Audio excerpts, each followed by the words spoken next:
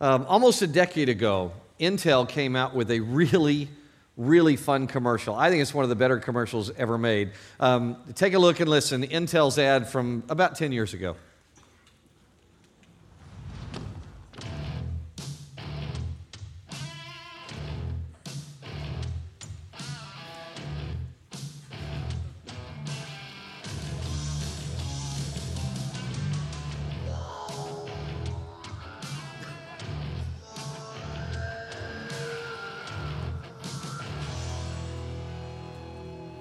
We are Intel,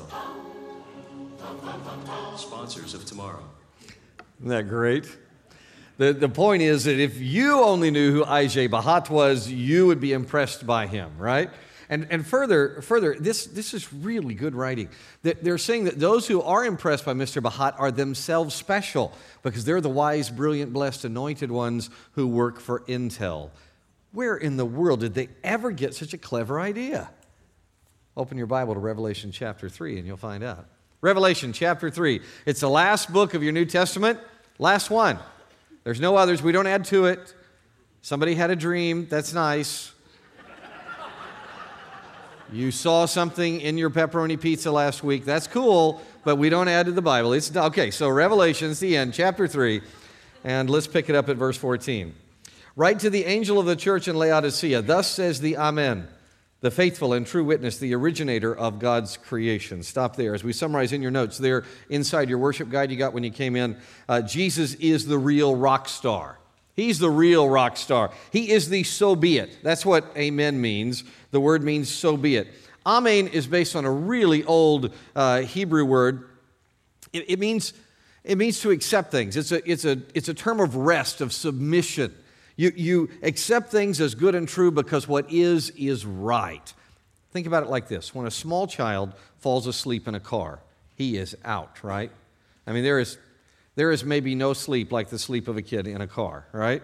Especially after tonight at Hawaiian Falls playing all evening with the church on the way home, totally out. But there's a moment when mom or dad picks the kid up from the seat and is going to take the kid inside. There's a moment of panic. In there, there's a wake-up moment, a terrifying look. Their arms usually do like this. And then the kid realizes it's mommy or daddy, and there's that heavy sigh. And the kid, and that's real deep rest then. Daddy's got me. Mommy's got me. And then you take the kid, you can toss them anywhere. They're out, man. You just lay them down. They're gone, right? That, my friends, is what it means that Jesus is the Amen. He's the one against whom we can against whom we can lean. We let him lead. We sigh on him. The panic is left behind as we learn to be at rest wherever he places us. 2 Corinthians explains why this is. Look, chapter 1. For every promise, every one of God's promises is yes in him. In the context, him is Jesus. Therefore, through him, we also say, Amen, to the glory of God. Because all of God's promises are fulfilled in Jesus, he is the Amen. He's the so be it that sighs out of our souls as we settle into him. All God's people said? Amen. Appropriate. Jesus is a great amen. He's also the true and faithful witness. How amazing is that?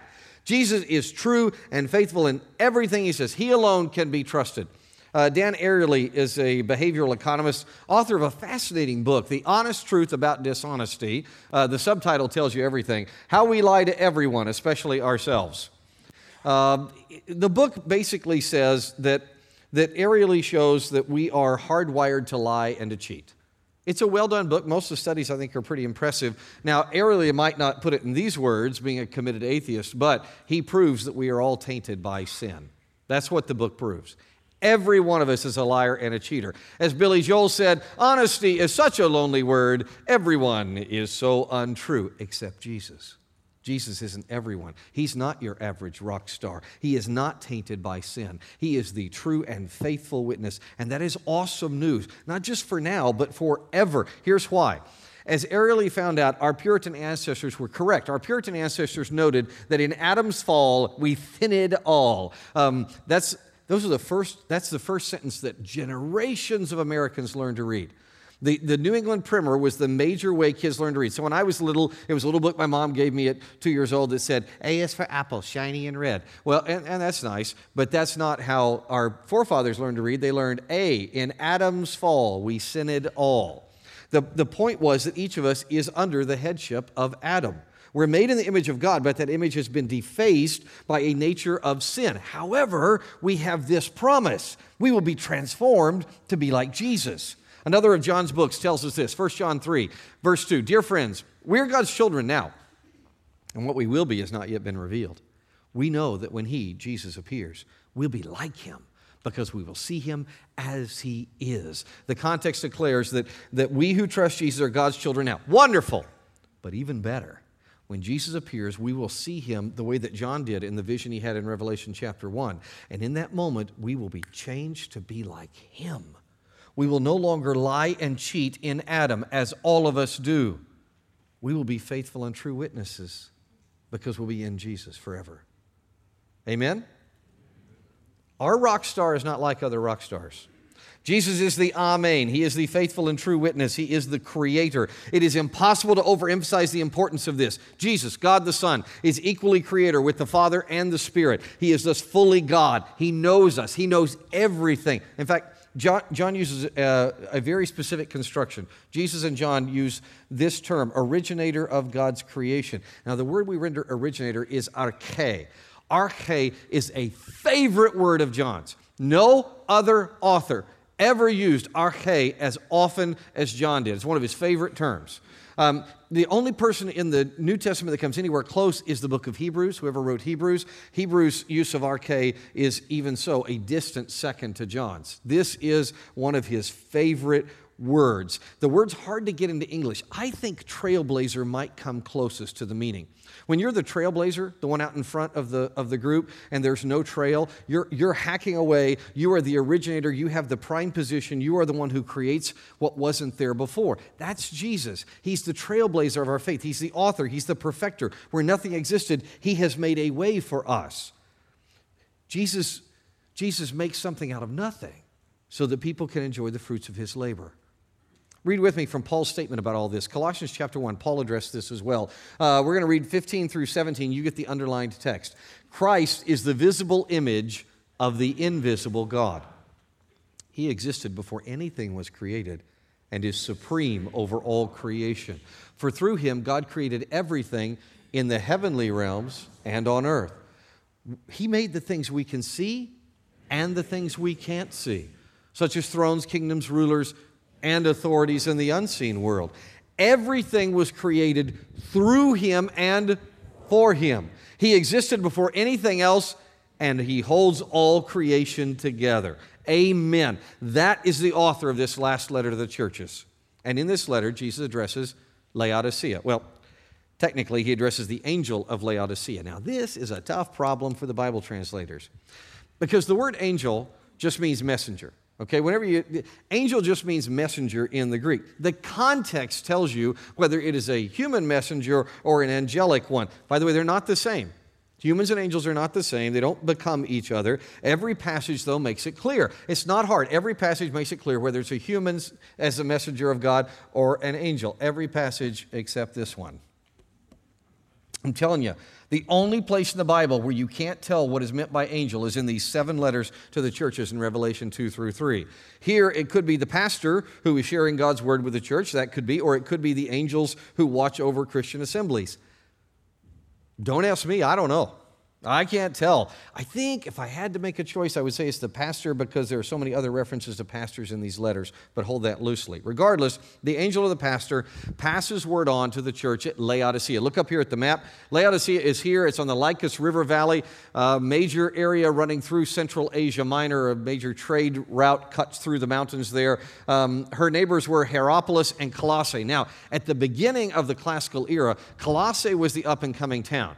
It was the place that was really on the move, and lots of good stuff happening there. But some things happened, don't have to go into them. But Colossae, by the time we enter the Roman period, Colossae had become a backwater, really. I mean, it was It was a has-been town. In fact, its population had just shrunk and shrunk and shrunk, so much so that it's somewhat fascinating that Colossae, little Colossae, the backwater forgotten town, gets 2 letters in the New Testament.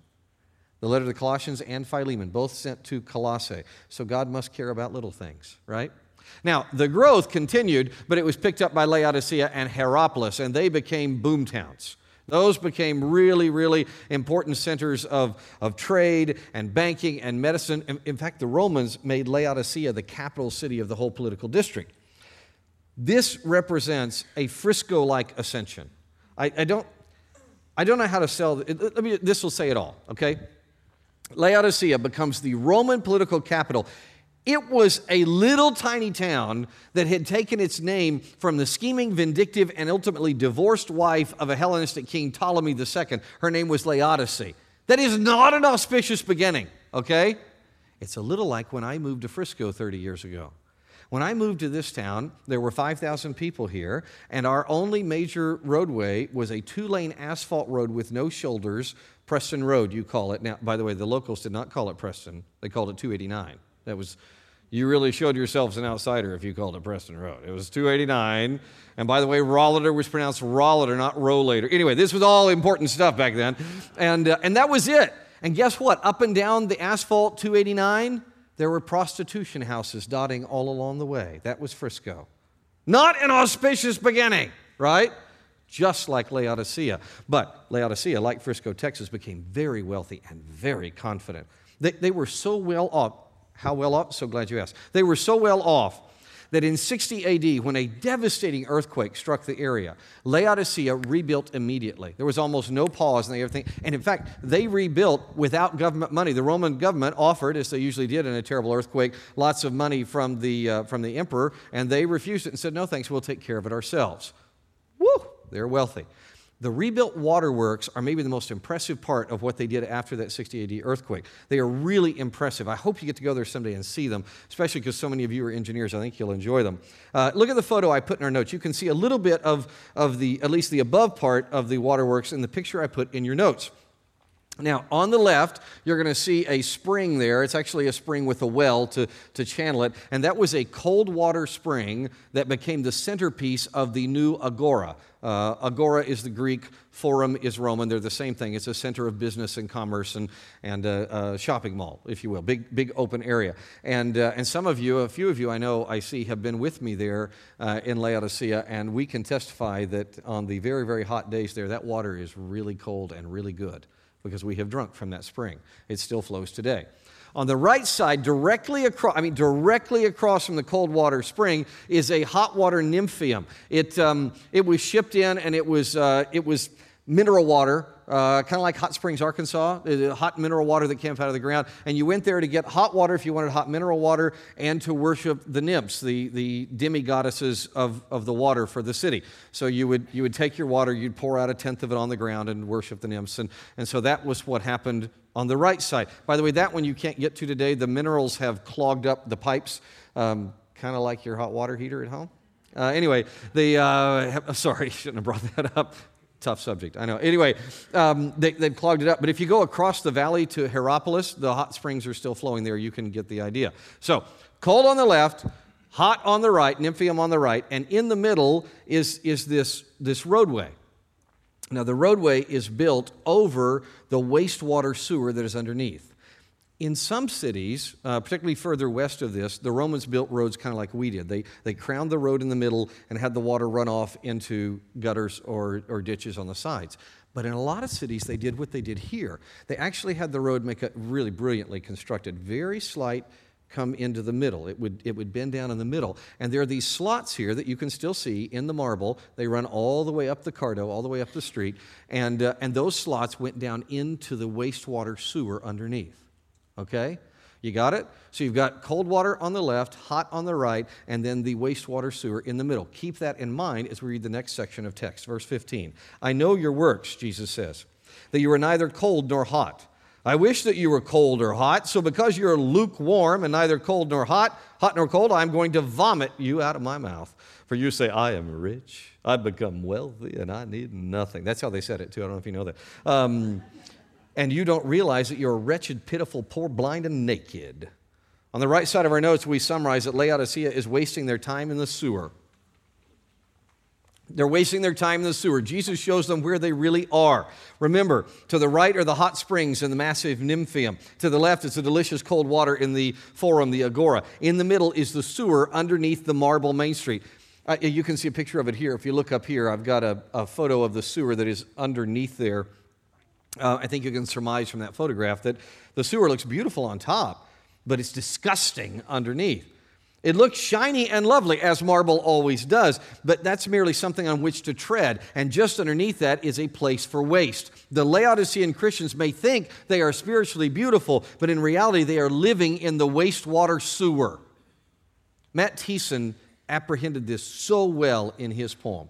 Matt Thiessen wrote a poem in which he said this: "What have you been doing lately? Your life could use improving greatly. I just wanted to know what's going on, but everything that goes is going wrong. Pardon me while I throw up."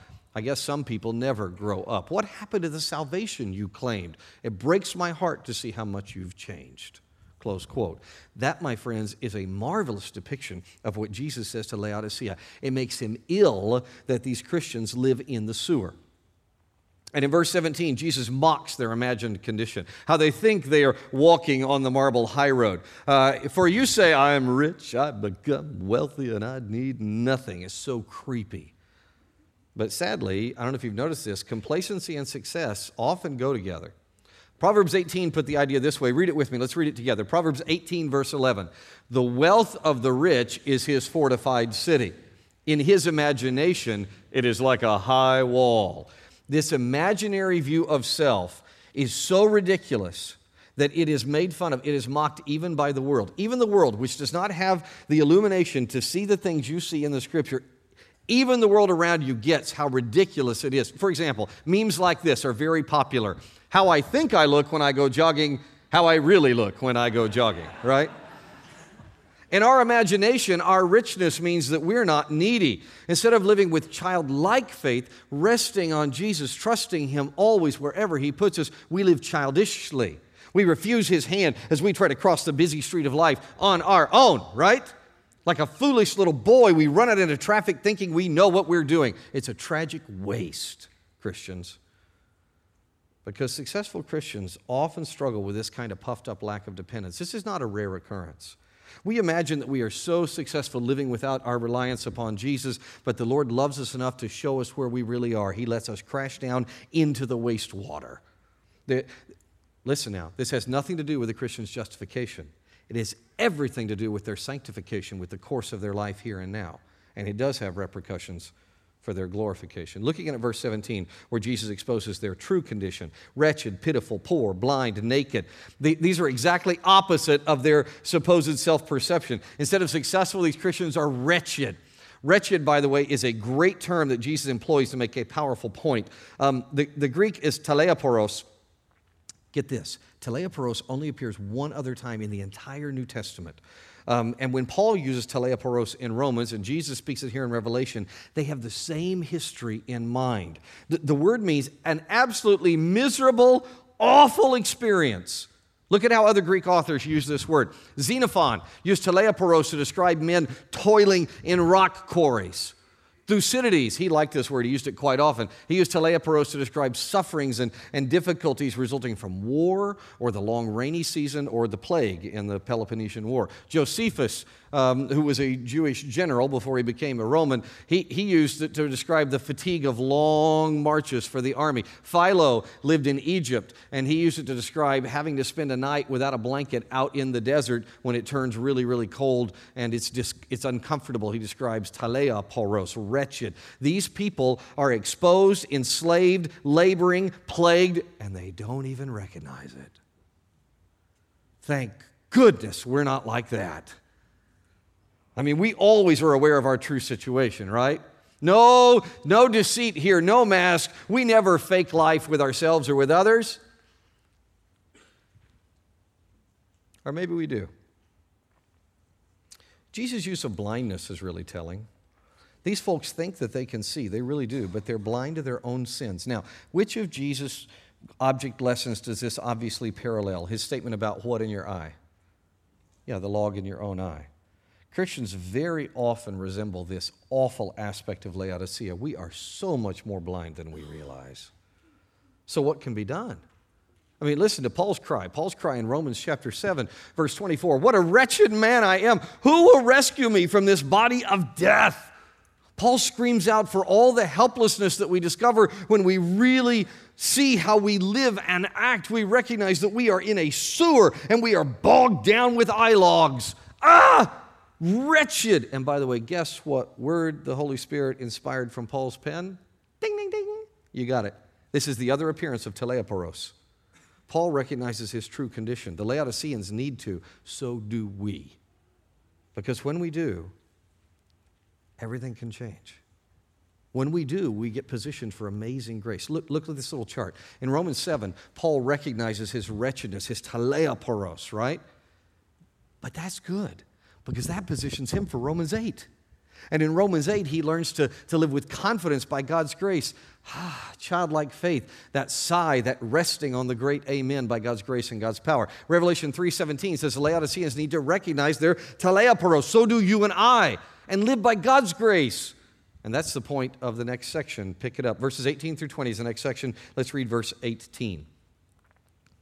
I advise you to buy from me gold refined in the fire, so that you may be rich, white clothes so that you may be dressed, and your shameful nakedness not be exposed, and ointment to spread on your eyes so that you may see. Jesus encourages here a return to grace. Buy from Jesus. That's a euphemism. It's a point about dependence on Christ. Dependence on Christ leads to true riches, true growth.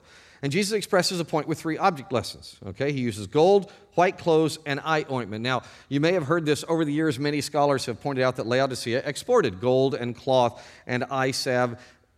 This is sometimes overstated, but it is true that each of these was part of their economy. Only one of them really a major part, but it's part of their economy. Jesus, again, seems to be using objects, as he likes to do, that are familiar to the audience. But there are some twists. Look at your text. Now, Jesus calls for gold refined by fire. Gold refined by fire requires a great deal of ore. Smelting takes nuggets.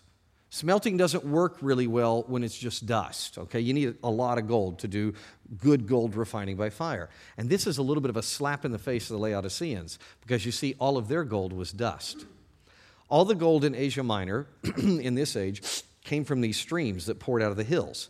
And the streams had gold dust in them, right? And so they would collect the gold dust. Well, that's very hard to do. You know what they did? This is really brilliant, by the way. You know what they did? They took fleece from sheep, and they would let them grow long, and they would take long woolly fleece, and they would stretch them out and put them across the streams. And then the gold dust would flow by and catch in the fleece, and then they would have gold. Now, it's not much. You had to tease it out. It's a lot of work, but you get gold that way. When you were a kid in school, how many of you remember the story of Jason and the golden fleece? Jason the Argonau's golden fleece. There was probably some basis of truth in that story about a Mycenaean Greek going to this part of the world, to Laodicea area, and stealing their gold fleece. It's probably got some truth to it. But that is a paltry and very slow way to get gold. Jesus' gold is better. His is refined. It's plentiful. Jesus has nuggets. Okay, that's what he's saying, right? There's a similar joke that's inherent in white clothes. Laodicea was indeed famous for their wool cloth. It was a major export, but their most famous cloth was black. Jesus' offering is better than their best. You see, he provides real purity. The issue is not white or black. In Revelation, white always represents righteousness from God. Purity, holiness from God that is given. So white clothes represent righteousness from God. So Jesus is offering them better than their best. Same thing with the eye poultice. His eye poultice has got to be better than anything on earth. He helps us see in a way that human medicines cannot. Now, read the next sentence. As many as I love, I what, everybody? Rebuke and discipline. Now, rebuke and discipline are not the same thing, although they are similar. Discipline is the purposeful development of a person or persons. Discipline involves training. Sometimes it involves pain, but the main thing is training. Discipline is not punishment. There's no punishment in discipline. Discipline often involves multiple parties. That's what the word means. Rebuke's different. Rebuke or chastisement, sometimes it's called chastisement, the word's translated that way. It means the correction of crooked development. So it's not just getting you to grow straight, it's getting you back when you haven't grown straight. It always involves pain.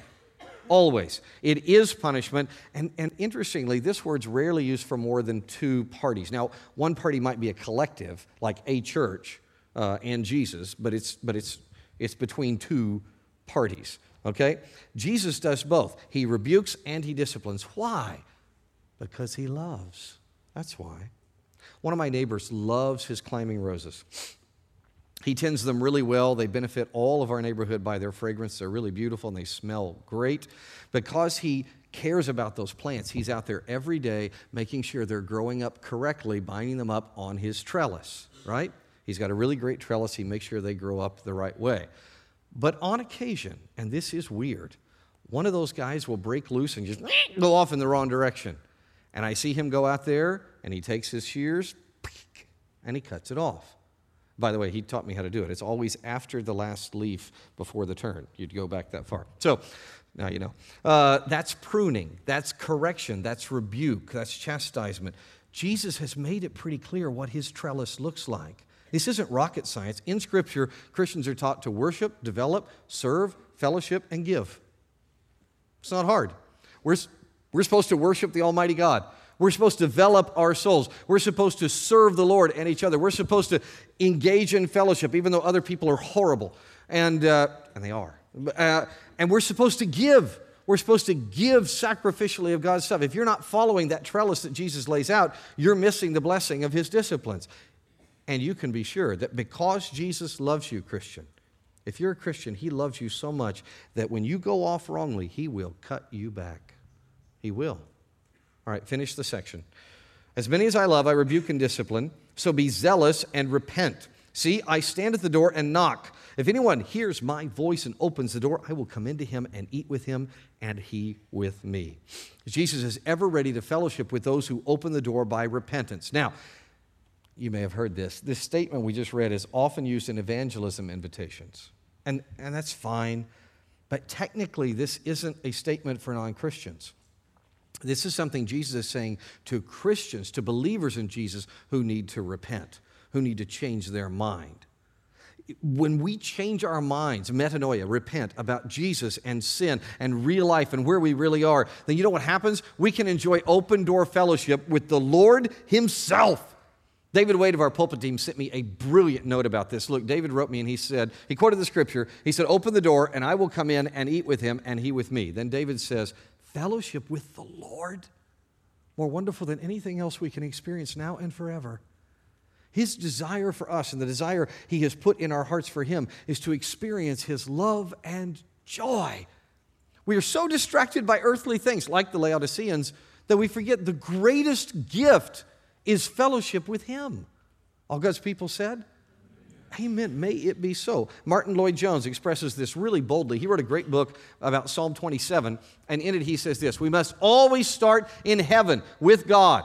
Then, having done that, we come to earth and face the problems of life and living as we find them in light of what we've already seen in heaven with God. Never start with your problems. Never. Never start with earth. Never start with men. Always start in heaven. Always start with God. Close quote. So let's do this. Think about, start with God. Think about his love. You start with the truth of just how much Jesus loves you. He loves you enough to discipline your life and to rebuke you. And when you think of that, it opens the door to your heart. Speaking of which, by the way, anybody want to guess, you fans of 60s and 70s music, anybody want to guess what song popped in my head as I read verse 20 when I was working on this? That's right, The Who. Very good. Pete Townshend. Now, Pete Townshend had a God complex, let's be honest. He wrote some weird stuff. But if you imagine Jesus speaking these lyrics, it really makes sense. Just for grins, imagine Jesus speaking this. I have the only key to your heart. I can stop you falling apart. Try today. You'll find this way. Come on, give me a chance to say, let my love open the door. It's all I'm living for. Release yourself from misery. There's only one thing going to set you free. That's my love. Not bad, huh? When tragedy befalls you, don't let it drag you down. Love can cure your problems. You're so lucky I'm around. Let my love open the door. Let my love open the door. Let my love open the door to your heart. Jesus is ever ready. He is ever ready with his trellis of training and his pruning shears of rebuke. Repent. Respond to the discipline of grace. Open the doors of your heart garden and let him in. And now we have come to the end of Jesus' letters to the churches. His last statement reminds us that all Christians will reign with him. Read verses 21 and 22. To the one who conquers, I will give the right to sit with me on my throne, just as I also conquered and sat down with my Father on his throne. Let anyone who has ears to hear listen to what the Spirit says to the churches. Now, unlike some of the other promises in the other letters to the churches, this one is a millennial promise. You see, there are many other texts that reveal that Jesus' people are going to reign with him in a 1,000-year kingdom that is promised and is coming. Our Messiah is the ultimate rock star, right? And we get to be on stage with him. When I was a kid, I worked at a water park when I was in college. And one summer when I was guarding there, the Beach Boys came to our water park. They were doing a photo op for a big concert that they had, and they came out to the park, and they did a lot of water stuff, and our boss picked 3 of the guards that would go around with them and show them around all day and make sure that people stayed away from them and that they could do all the stuff and the cameras could get good pictures and all that to promote their deal. And it was kind of a silly job, and I wasn't really excited about it because I thought a bunch of prima donna rock stars, and actually I enjoyed them. They were funny. They were fun. I had a good time. They were good guys. It was really a fun day. The next day, when we got to work, our boss pulled the 3 of us, the 3 guards aside, and he said, "Hey, you guys need to leave at 5 today." We thought, what do we do wrong? He said, "I didn't do anything wrong." He said, "Look, the Beach Boys were grateful. They said I'd like you to hang out with them tonight. So here are tickets to their concert, and this letter will get you into their backstage to their green room, and you're supposed to be at the arena by 5:30 so you can have some time to hang out in the green room." Okay. So we went, and we hung out with the Beach Boys, and it was a blast. They actually were much better musicians than I thought. They were back I don't mean that badly. They were back there really playing some neat stuff, and it was just so pleasant. We had the best time just eating and talking and laughing in the green room. Now, I do need to say, the after party after the concert, we left before it got weird. Let's just say that, and it was already well on its way. But before, it was great. We had a great time, and they were funny and fun. And then they said, "Oh, hey, it's about time. You just need to get out to your seats." And we're like, "Okay." So we thought we have to go out to the auditorium. They said, No, up here. And they walked us up onto the stage. You know, at big arena concerts, the huge mountain of speakers, right? Well, we were in 3 chairs right behind. The audience couldn't see us right behind those, and we're just looking at the guys the whole time. I sang harmony the whole concert. I was singing right along. It was awesome. Really a fun time. Now, the Beach Boys were cool, but Jesus is the greatest rock star. And his after parties aren't creepy, okay? And Jesus promises that when he leads in the millennium, Christians are going to have a special place beside him in the ultimate after party. Now, all that is a result of being in Christ, who is the conqueror. Our victory that gets us up on stage is tied directly to the victory of Jesus. That's why, look, our conquering is described with the form of the Greek word Nike, we would say. That is the exact same word that is formed to describe Jesus' conquest. And there are other passages, I don't have time to go into this, other passages tell us there will be levels of responsibility in the millennium. And those levels of responsibility are based on our faithfulness here on earth. You stay in the sewer, you're going to have a lot less responsibility. But all Christians will be serving with Jesus in some capacity because everyone who trusts him is considered in Jesus. We conquer because he is the conqueror. We're part of his conquest. Now, is that true of you? Are you in Christ? Let's consider that in prayer. Pray with me, please. Father, I pray for anyone who can hear my voice that does not believe in Jesus as Savior, that you will draw them to you right now. Listen. Listen, friends. The truth is, however much you may think you're walking in sunshine up in the marble, you're actually down in the sewer. I know this passage was written to Christians, and we tend to do the same thing. But we've got an assurance of conquest being in Jesus. And quite frankly, you do not. You're just like we were. You are a sinner. You are separated from a holy God. He's not holy if he just says, "Oh, your sin doesn't matter." It has to matter. You're toast.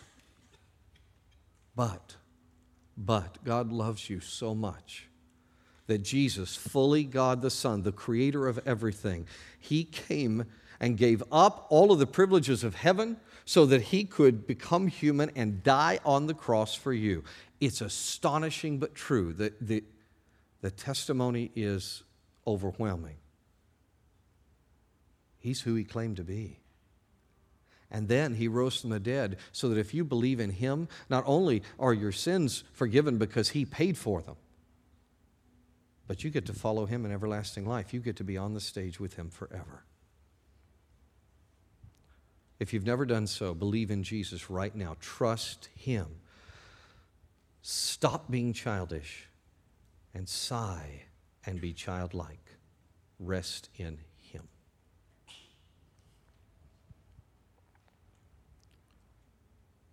If you just prayed to trust Jesus, raise your hand and smile at me, would you? I want to smile at you. I want to rejoice with you. Good. Good for you. Amen. Lord, I pray for all these Christians, new and old. I praise you for them. It is a testimony to you that we are overcomers because of you, that we are in Christ. And thank you for the communion that reminds us of that. In Jesus' name, amen.